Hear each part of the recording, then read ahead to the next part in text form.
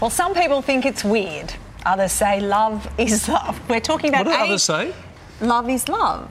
I've never heard that. Okay. Yes, yeah, I've heard that heaps. Okay. We're talking about age gap. That's what I'm talking about. What are you talking about? Age gap in couples in Hollywood. Yes. You know, they're a mainstay. It's a big thing. It's a trend. We talk about it all the time. We do. We say this is just taking off. Many A-listers aren't afraid of, having a much younger or older partner when it comes to romance. Now, those people, there was George and Amal Clooney walking happily after They're 17 years. There's 17 years between them. Yep, Harrison Ford, Callista Flockhart, we've moved on apparently. Read quickly. Oh, Michael Douglas, Gone. Catherine Zeta-Jones, Gone. 25 years apart, 26 for the Baldwins, Sarah Paulson and Holland Taylor, they're 32 years apart. So what's the obsession with the age gap love concept and why is it so popular over there in Tinseltown?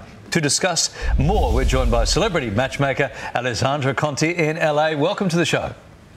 Thank you so much for having me. Nice to see you. You say age gaps in Hollywood shouldn't be a big deal. Why is that? Absolutely. I mean, I think it's really important to remember that a majority of celebrities have different priorities and different milestones. So they're not on kind of that average timeline that a normal person would be on in a lifespan.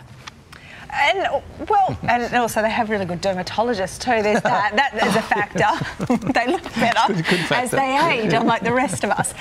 Cher, she's been one of the biggest advocates for the age gap in relationships. She says there's plenty of benefits. What is the upside? Pray tell.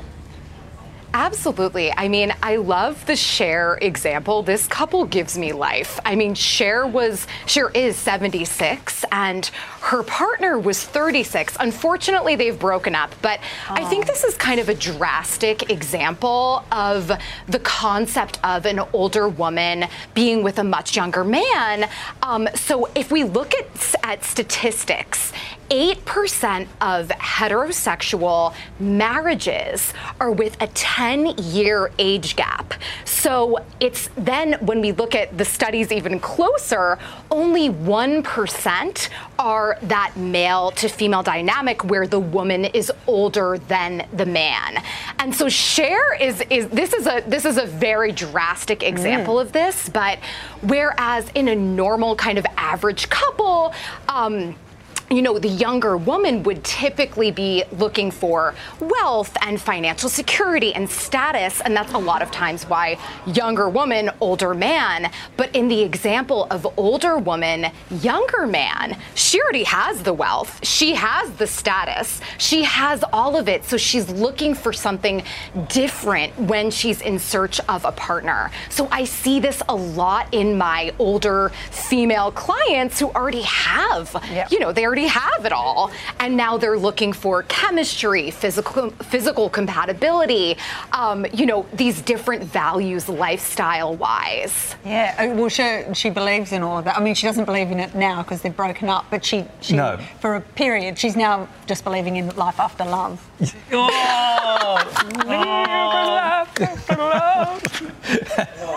And a song.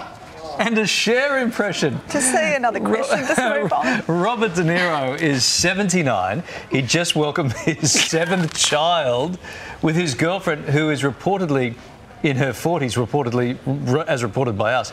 He copped a bit of flack for this. Not as much flack as Sally's about to cop for her singing. That's not important. I'm blushing under TV makeup. That's a strong blush. Is it fair that he copped some flack or not? I mean, I think it's fair. Again, this is a very dramatic example of a much older man. I mean, having a baby pushing 80, bless him. Go, Robert. I'm all for that. But I definitely think that, it's when you look at these other couples that are kind of this older man that's with a younger woman, it tends to be that, It works in Hollywood. It works in Hollywood. But yes, definitely flack, admittedly given. See, and that's really important what you just said. It works in Hollywood. We report on it. We love the headlines. We love the gossip mags on it. But it does seem to work more there. Yeah, absolutely. I think there's also this kind of social acceptance in LA and in Hollywood where it just makes a lot more sense because, like I said, with Timeline, it's a very different experience when somebody's in the public eye, as opposed to kind of, a person growing up and now it's time for kids and now it's time for a wedding and all of that. But the money it's helps. Very flipped on its head. I think the money helps. The hired help and the assistance. The money might be a small factor. What type of clientele? You're a celebrity matchmaker. What type of clients do you have? Can you tell us any names? Absolutely. I mean, I've been doing this for a decade in Beverly Hills, and I wish I could share specific names. Was that a clue, unfortunately, what was that? No, I just saying, was that a clue? Is it Cher?